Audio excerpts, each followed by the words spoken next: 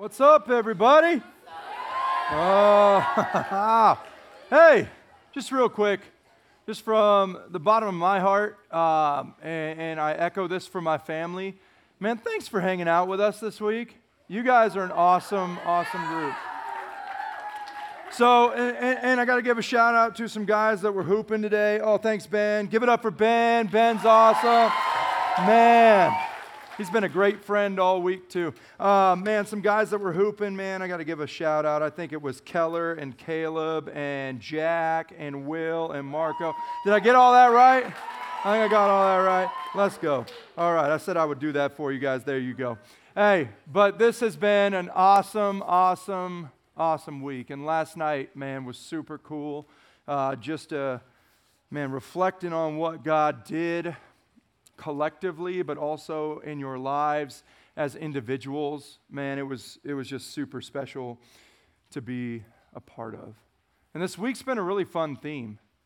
And it's hard to believe that it's already Friday, except I know that the counselors are like, no, it's not. Love you, counselors. Good job this week, man. You guys are awesome. This theme is cool, man. It looks at this guy, Daniel, who's an ordinary guy who has surrendered his life to an extraordinary God, and God has done some really amazing things in and through him. And in tonight's message, we're going to get to see a little bit of Daniel's human side. You know, it would be just unwise of us to think that Daniel didn't have moments that he didn't understand, or maybe that his own well-being, you know, and his hopes for that maybe got the best of him. And the passage that we're going to look at tonight, if you want to turn to it, it's Daniel chapter 9, and we'll start in verse 3. But let me kind of highlight what happens to Daniel and the rest of those who are from Judah that find themselves as exiles in Babylon. They receive news, and they receive news that they've been waiting for a really long time. They received news from a prophet that God had appointed, that God had raised up to be his mouthpiece. This prophet didn't speak anything on his own accord, but only the words that God put in his mouth. And sometimes those words were difficult for people to hear. And that prophet's name is Jeremiah. And so right before Daniel chapter 9, those from Judah that are now in exile in Babylon receive news from this appointed prophet named Jeremiah about what's going to happen to them. See, they've been longing, their heart's cry has been to return to Judah, to return to Jerusalem, to leave this place called Babylon, although it hasn't been all bad, it has been some bad, and they really just want to go back home. And so they're eager, and they wait for this news to come from God, and the way that God speaks to his people at this time is through prophets. And in the verses right before Daniel chapter 9, they receive this news, this long-awaited news from Jeremiah. I don't know about you guys, but my grandma had a couple of verses crocheted on pillows around her house. My Nana lived to be 93 years old, and one of the verses that she had crocheted on a pillow was Jeremiah 29:11, which says, "For I know the plans I have for you, declares the Lord, plans to prosper and not harm you, plans to give you a hope and a future." It's a beautiful verse. It's a beautiful promise. And some of you guys are like, hey, that verse sounds familiar. I think my mom bought something at Hobby Lobby recently that's hanging in our kitchen.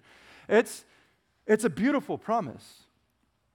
And a lot of times we take that promise at face value, and we can. It's true. God does have great plans for our lives. But sometimes we don't recognize the context, the things that happened before. See, Jeremiah speaks on behalf of God to the exiles that are in Babylon, and what he tells them is something that they don't want to hear. He tells them that they're going to be in Babylon for 70 years. He says, guys, this is what the Lord has for you. This is what he's saying to you. He's telling you to build homes and to plant gardens. He's telling you to work the land. He's telling you to marry off your children and allow them to have children and marry off those children. This is not just going to be one generation that's carried into exile, but it's going to be multiple. And at just the right time, God will pull you. He promises to pull you from exile, but in the meantime, be faithful. He extends this really hard news through his prophet Jeremiah to those in Babylon that are exiles. And Daniel receives this news, and this is his response. This is verse 3. So I turned to the Lord and pleaded with him in prayer and petition, in fasting and in sackcloth and ashes. Doesn't that sound familiar? Philippians 4. Submit everything with prayer and petition.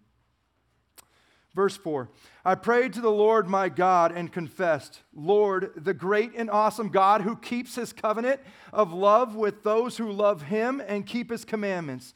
We have sinned and done wrong. We have been wicked and have rebelled. We have turned away from your commands and laws. We have not listened to your servants, the prophets who spoke in your name to the kings, our princes and our ancestors, and to all the people of the land. Daniel's heart is heavy. This is known as a lament, a non-held back cry to an almighty God. Daniel pulls no punches. He holds back no emotion. But notice that Daniel doesn't blame God for the position that his people are in. He recognizes that it was their own sinfulness, their own disobedience, their own rebellion that led them to where they are today. Verse 7, Lord, you are righteous, but this day we are covered with shame, the people of Judah and the inhabitants of Jerusalem and all Israel, both near and far, in all countries where you have scattered us because of our unfaithfulness to you. We and our kings and our princes and our ancestors are covered with shame, Lord, because we have sinned against you. Lord, it's nothing that you have done. It is everything that we have done. Daniel acknowledges the own frailty of not just himself, but everybody else. That God so purposefully chose. He said, you will be my people and I will be your God. And he gives them these rules to live by, these things that are going to help them be successful, and help them to be healthy, help them to be whole, ultimately help them follow after him. He gives them these things not to be a killjoy from up above, but he gives them these things because he knows best. He's our Father. He loves us. And he desires for us to follow after him. Daniel doesn't blame God for the position that he finds himself in. He recognizes that they've earned this spot. And we're going to end with verse 9 before we move on. It says this, the Lord our God is merciful and forgiving, even though we have rebelled against him.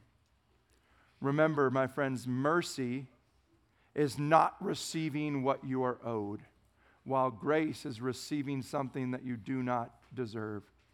And Daniel, even though he just received some really, really hard news, basically he just received news that he is going to be in Babylon for his entire life.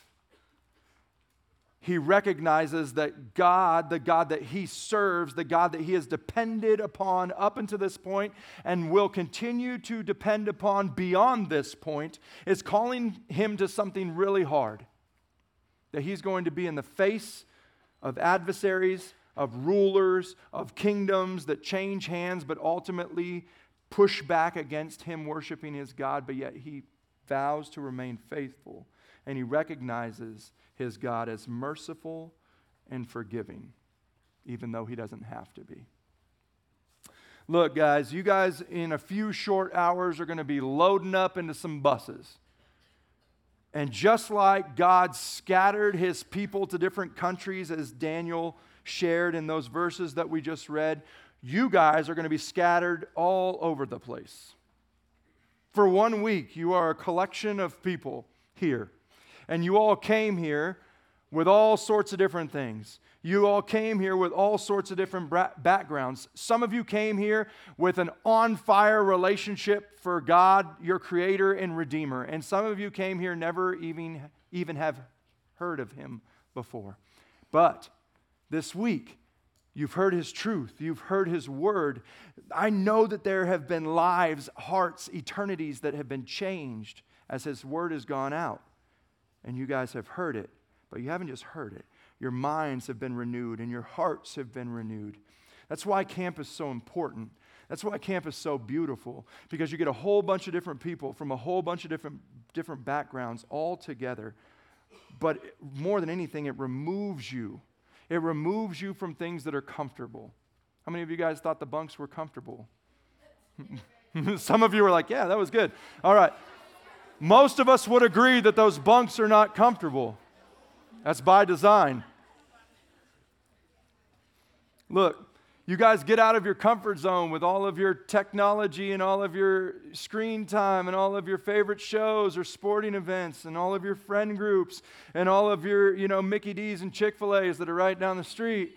And you come up to a place in the mountains where you have chapels every evening and you have cabin time with your newfound friends and your leader, and you're discussing all these things about God and about Jesus and about grace and about hope. And it changes you. And a lot of you are going home a different person because God has radically transformed your life. And my friends, what awaits for you back home is all the stuff that you left there when you loaded up onto some buses. What awaits for you back home is all the distractions and all of the friend groups that didn't come for a week of camp and all the teammates. And what awaits for you might be some challenging things like a broken home or a sibling that quite frankly despises you. What awaits for you might be some really, really hard things, but like we've talked about this week, you don't go alone. In fact, if you know Jesus, you not only don't go alone, but you go with a mission that He handed out to you. Look, I don't know about you guys, but I know what it's like to be made new. And why would we ever choose to go back to the old once we've been made new? You guys know that I have a sporting background, but one of my favorite sports to play is football. And growing up where I grew up, our football team wasn't very good, but yet I was really excited to play football, much to my mom's chagrin. She did not want me to play tackle. She was afraid that her baby boy was going to get broken, and that's kind of rightfully so. I was 6'3", 135 pounds when I was a freshman, so I was very skinny. And I remember the first time I put on pads. Man, I was so pumped. I remember I had this white practice jersey that said Lodi High School right here, and it had my number on it. And I was super pumped, man. I ran out to the field. I was all excited, man. We had our practice. We rolled around in the dirt. We drank from a hose. I don't know if you guys even know how to do that anymore, but we liked it, man, and it was great. And we played football, and we got sweaty because it's hot in the valley during the summer. Most of you know that. And I got done with my first ever practice, and I had a locker, and that locker had my last name on it. It was spelled wrong because no one knows how to spell my last name. And then they put my number on it. And I slammed my practice gear in there, man. I put my helmet and my pads and my kind of white practice jersey in that locker, and I closed that door, and I was like, yeah, football! And then I left. Then I came back the next day, Tuesday. I put the practice pads on and the helmet and my practice jersey, which kind of smelled a little bit funky at this point because it was sweaty and got thrown in a locker. And I went out there and I ran and I tackled people, and that felt kind of good. And then I got tackled, and that didn't feel as good. And then I got done with practice, and I was a little bit sweaty and a little bit stanky, but I was excited. And I threw my practice jersey and my gear in my locker and closed it and high-fived my friends. Yeah, football! And then I left. I didn't think to wash it. Most of you guys are like, what is washing? Right. I got to Wednesday. I walked in on Wednesday, and I put on the practice gear, and I put on my jersey, which was kind of crusty at this point, and not so much white anymore.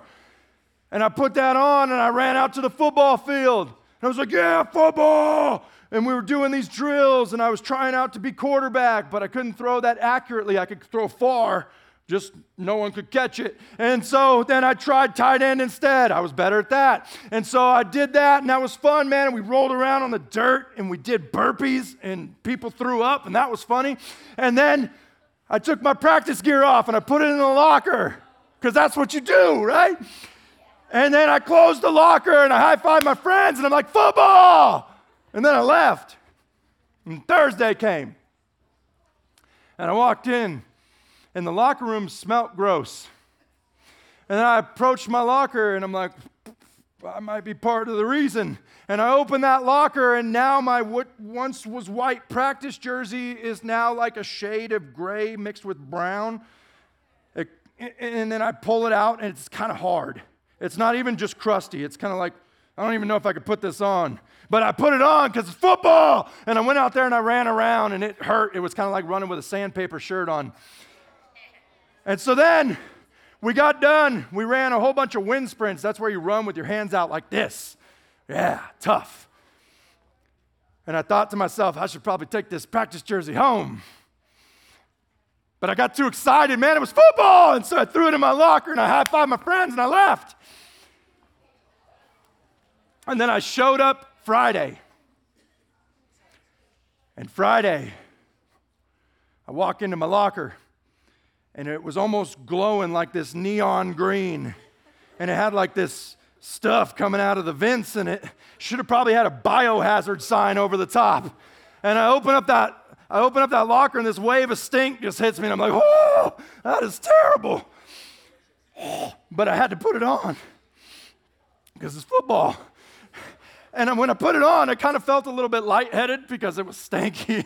And I remember I ran over to the tight end and wide receiver coach, and I ran up, and I sat there right next to him like this, and he's just like, he did a double take. He's like this, and then he just kind of moved over.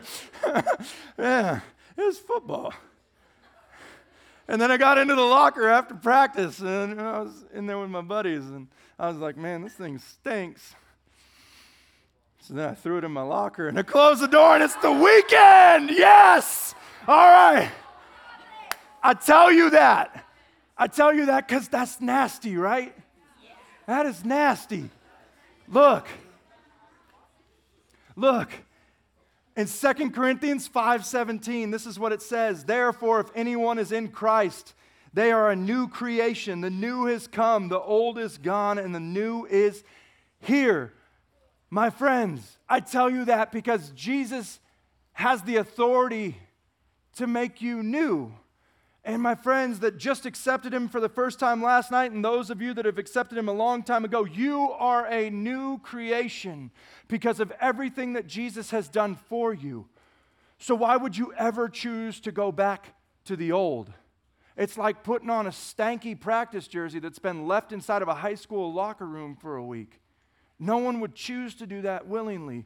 But so often, when we feel alone or when we feel lost or when we feel scared or we receive news that shakes us to our core, what do? We revert back to our old tendencies when all the while we have a God that beckons us, that calls to us and says, no, don't go back. There's nothing for you there. There's everything for you here. And it's hard because we attempt to live out this faith in a world that is opposed to us. We attempt to live out this faith in an environment that it seems stacked against us. Jesus says it this way in John 15:18. If the world hates you, keep in mind that it hated me first. See, Jesus understands what we go through as we live out each day for him. As we live for him in this world that is directly opposed to us, that hates us because we ultimately do not belong to this world. We belong to the one that holds all worlds in his hand. He understands that it's hard because he's walked in our shoes. He knows exactly what we're going through because he's gone through it too. He's felt those emotions. He's felt that pain. He's felt that rejection. But he's also the source for us to draw from We aren't meant to be our own source. Only He can be our source. He's the one that we can pull power from. And the great thing about Jesus is when He's hanging out with His buddies right before he goes to the cross and pays for our sins, He makes this promise. He says, look, a short time from now, God the Father is going to send the advocate, the counselor, the helper, known as the Holy Spirit. And when He promises that, he has a big smile on His face. You can see it just in the words, because He knows that while God with you is good, God in you is ultimately better. And when you are made new because of the redeeming work of Jesus, the Holy Spirit is sealed inside of your heart so that you can draw from that power that is within you. Romans 8:5-8 says this: those who live according to the flesh have their minds set on what the flesh desires. But those who live in accordance with the Spirit have their minds set on what the Spirit desires. The mind governed by the flesh is death, but the mind governed by the Spirit is life and peace. I don't know about you guys, but if you're comparing death and life and peace, that's an easy decision, right? We all want life, and we all want peace, and we all want to walk hand in hand with someone who has a faithful hand, who is looking out for us, who wants good things for us, who promises us these wonderful things because He knows the plans that He has for us. And He desires for us to draw from His strength and not from our own. So my friends, when you go home, it's not all on your shoulders. It never has been. And if you think that you're going to let God down, you're right. But here's the thing. You were never holding Him up to begin with. That's His job. He's the one with that power. He's the one with that authority. He holds that position. There's going to be those days where you mess up and you come before God and you lay it all at His feet, just like Daniel did in the prayer that we just saw. And you know what He's going to meet you with? Mercy and forgiveness. Daniel knows that. May you trust that as you go home and continue to grow in that relationship. There was this time that my wife's a bargain hunter, and I'm really grateful for that because I'm really cheap. Maybe she's not a bargain hunter. Maybe she just has become one because she's married to me.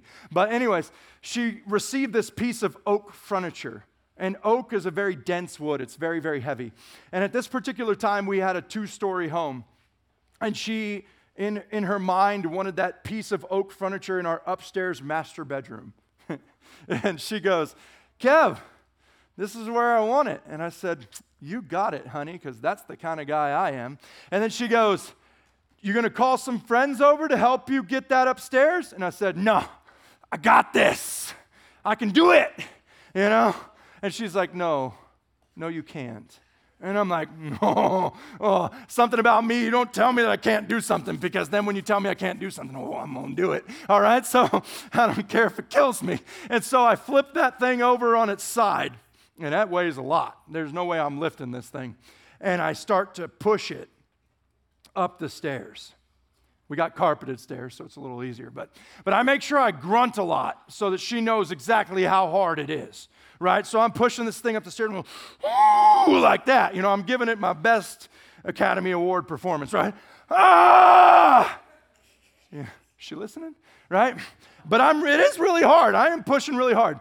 And then all of a sudden, my 3-year-old Gunner gets in between me and the dresser. And I keep pushing, and I'm watching my little boy. And he goes, ah! He starts pushing it right there with me, and he's making dad sounds. Because, you know, when you're pushing heavy things, you got to grunt, all right? Ah! And then he's, ah! So we're hand in hand muscling this thing up the stairs. And we get about 3/4 of the way up. And then he looks at me and he goes, hey, Dad, you're kind of in the way. In that moment, man, I love my son, but in that moment, I kind of wanted to be like, oh, really? You know? I would never do that. But isn't that funny? Yeah. Isn't that funny? Here's the thing. Here's the thing. Sometimes in my life, when I'm trying to do God-sized things in my own strength, that's exactly what I do to him. See, God calls us to God-sized things, but he never desires for us to do them in our own strength. That's silly. We can't. There's no way that we can do a God-sized thing in a human form, right? The only way that you can do a God-sized thing is if you invite God into the equation. If you draw power from his Holy Spirit that indwells you, the moment that you say yes to Jesus, he sends that Spirit so that when he invites you to do God-sized things, you do it in his strength and not your own. Because otherwise, you're a 3-year-old trying to push an oak dresser up the stairs. He says it this way in John 15. I love John 15. If you want to read a really amazing chunk of Scripture, John 15, all right? John 15, verse 4 and 5 says this, "Remain in me as I also remain in you. No branch can bear fruit by itself. It must remain in the vine. Neither can you bear fruit unless you remain in me. I am the vine, you are the branches. If you remain in me and I in you, you will bear much fruit. But apart from me, you can do nothing." Look, 11 times in John chapter 15, Jesus instructs the listener and the reader to remain, to stay, to abide, to be with me. He says it 11 times in chapter 15. And guys, I'm really grateful for that. You know why? Because I'm a slow learner. And I need constant reminders. And if the God, the Redeemer of all people, who paid for all sin for all time and then 3 days later defeats death, if he tells me and tells you that it's best for us to remain in him, and he does it so many times, 11 times in one chapter, we should probably pay attention. Right? It's just like a dad telling his little kid that the stove is hot. That kid should probably pay attention. But if you have any burn marks on your hand, it's because your parents didn't tell you enough. Maybe they didn't make it to 11. I know my parents had to make it that far. I know that there's going to come a time as you're now heading back to the world that you left to come up to this amazing place called Hume. I know that there's going to be a time, whether it's a day from now, a week from now, a month from now, or a year from now, where you're going to feel like God is a little bit distant. I passed this church billboard, and I love church billboards. Sometimes they make me giggle. This one was actually really awesome. It said, "Hey, you feel like God's distant? Who moved?" See, that's the thing. Sometimes when we get back into our normal rhythm and we get back into our normal life, we become complacent. We become distracted. And little by little by little by little, we move away from God. We stop trusting God. We start trusting ourselves. We get caught up in our circumstances. We get caught up in our day-to-day lives, and we fail to remain. And if there's one thing that we see in Daniel lived out throughout that book, is that Daniel remained faithful to God because he knew that God would remain faithful right back, no matter what the circumstances were. And Daniel didn't earn God's favor by being faithful. It was just a rhythm. It was a part of who he was. It was a part of his life. I shared this verse with you because here's exactly what we get to do when we go home. In Luke 9:23, it says, "Whoever wants to be my disciple must deny themselves and take up their cross and follow me." The very next verse, verse 24, he says, "For whoever wants to save their life will lose it, but whoever loses their life for me will save it." Look, losing our preferences and focusing on the greatest gift makes everything else fade into the background.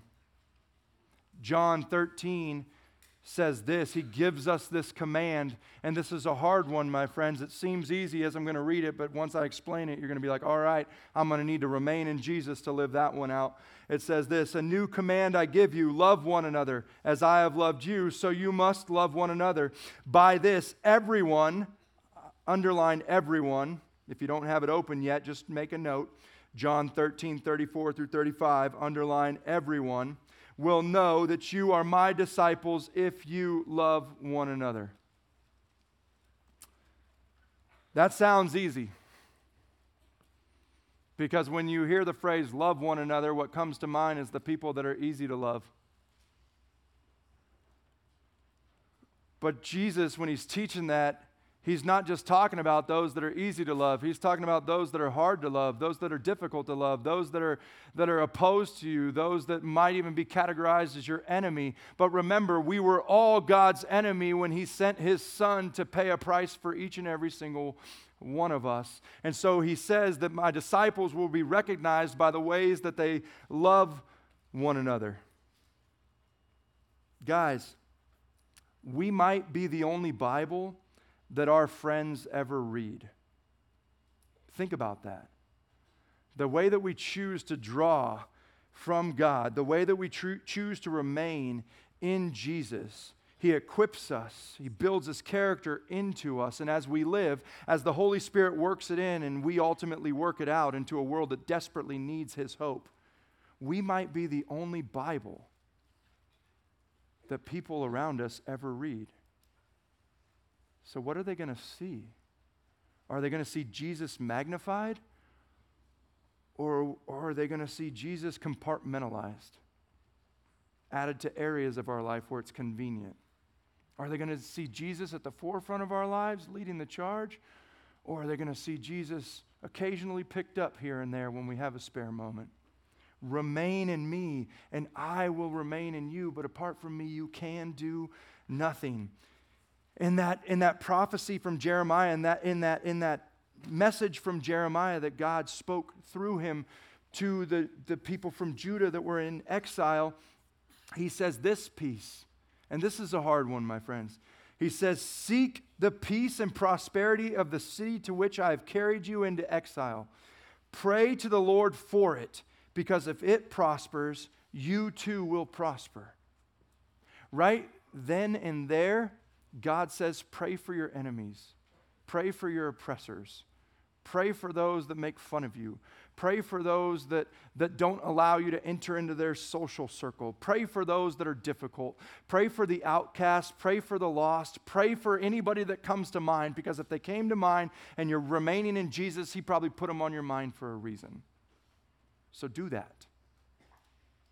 Be that for the world that you find yourselves in when you go home.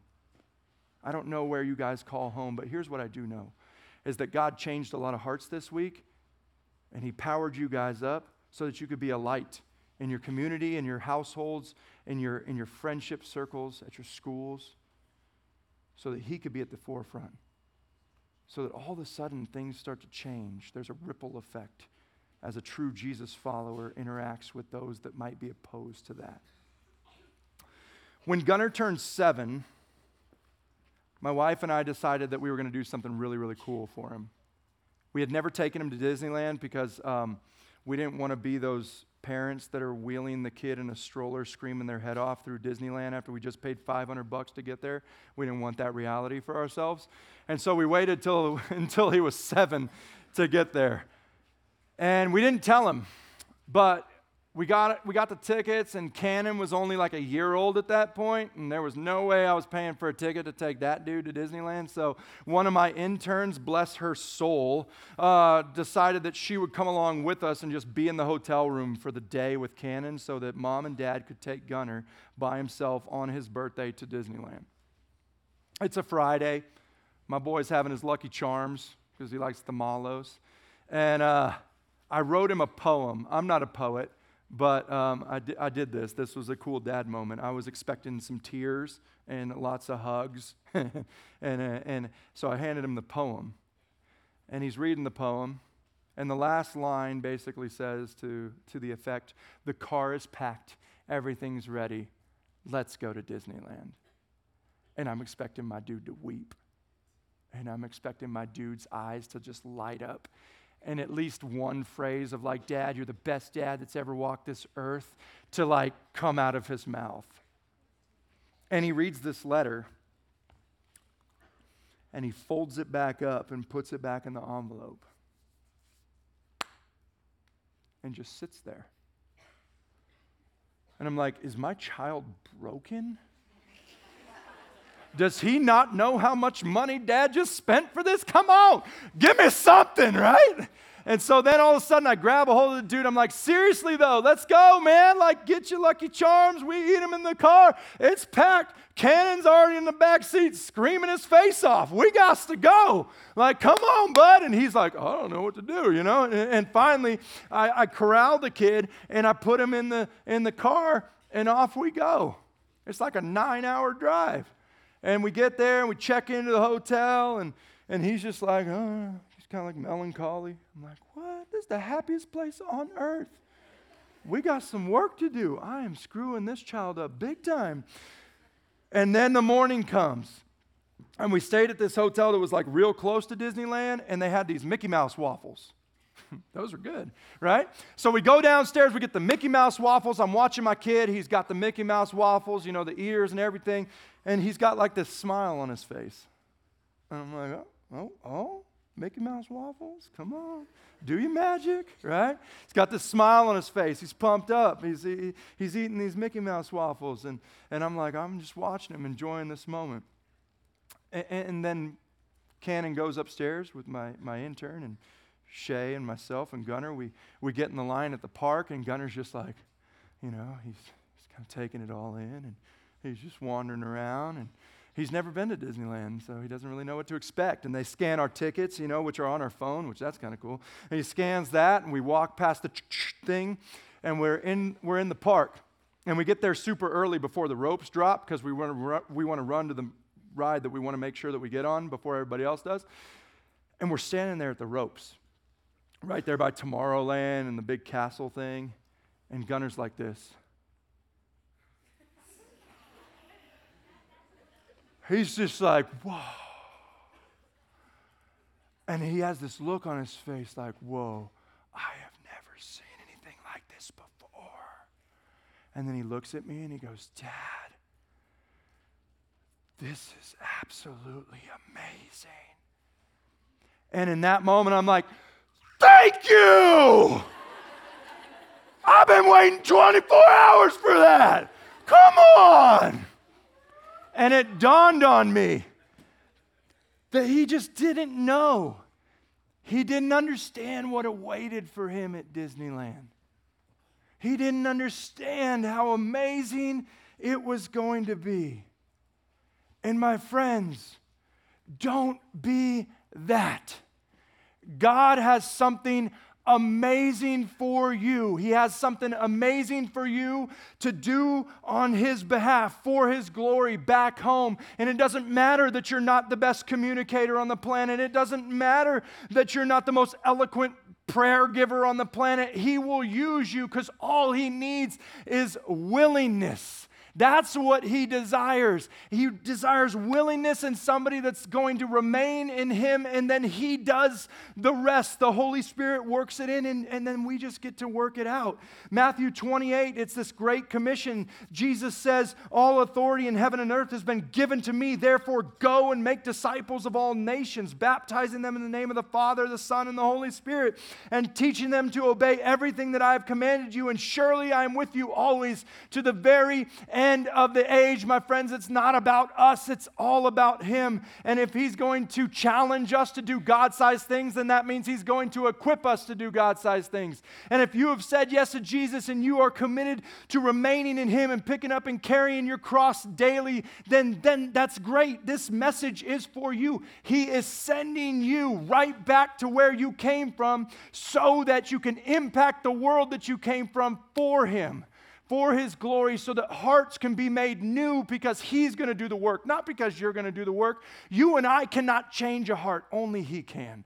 But for whatever reason, in His infinite wisdom, He chooses to use normal, ordinary, broken people redeemed by an extraordinary grace to be a part of His beautiful story. Understand that this isn't just a week where you have a bunch of fun and learn about a God that loves you desperately, but this is a week that changes your eternity, and because it changes your eternity, it's possible that God uses you, that God might speak through you to change people that you do life with as well. And what he desires from you and what he desires from me is to remain in him, to draw from him, to trust him, to be obedient to him, and more than anything, to be willing to be used by him. That we would take big risks as we serve a big God and trust him for big results. And my friends, I don't care where you come from, I'm excited for that place. Why? Because they're receiving you back. And you're amazing. You're amazing. Trust that. As God continues to work in and through your life, you're amazing. You're a masterpiece that he is pushing back out into a world knowing that there's going to be great things on the other side. Can I pray for you? Lord God, thank you, Lord, as we've had the opportunity to study Daniel's faithfulness. Lord God, I pray for my friends. I love them. This is a special group. Lord, as they go home, wherever that is, Lord, I pray that they know that you go with them. And as you call them to things, as you call us to things, that it's not in our strength that we're supposed to dive in, but it's only in yours. So, Lord, let us draw from your well daily. Let us call upon the name that is greater than any other name, knowing that you provide not only direction, but you provide strength. And you provide refuge. And in those moments that freak us out, Lord, we can turn to you. In those moments that you call us to something that might make us shake a little bit on the inside, Lord, let us trust your hand and know that you will step in the gap. Lord, let us cling to you and remain in you, knowing that apart from you, we can do nothing. So my friends, may my God, may my friends operate in the newness that you have given them. Help us all fight against turning back to the old, because that's death. And let us cling to the life and the peace that you offer each and every one of us. Thank you for this week. Thank you for this time. Thank you for this group. And I'm excited to see their communities, their families, their sports teams, and their classrooms forever changed, not by them, but by you through them. And it's in your name we pray. Amen.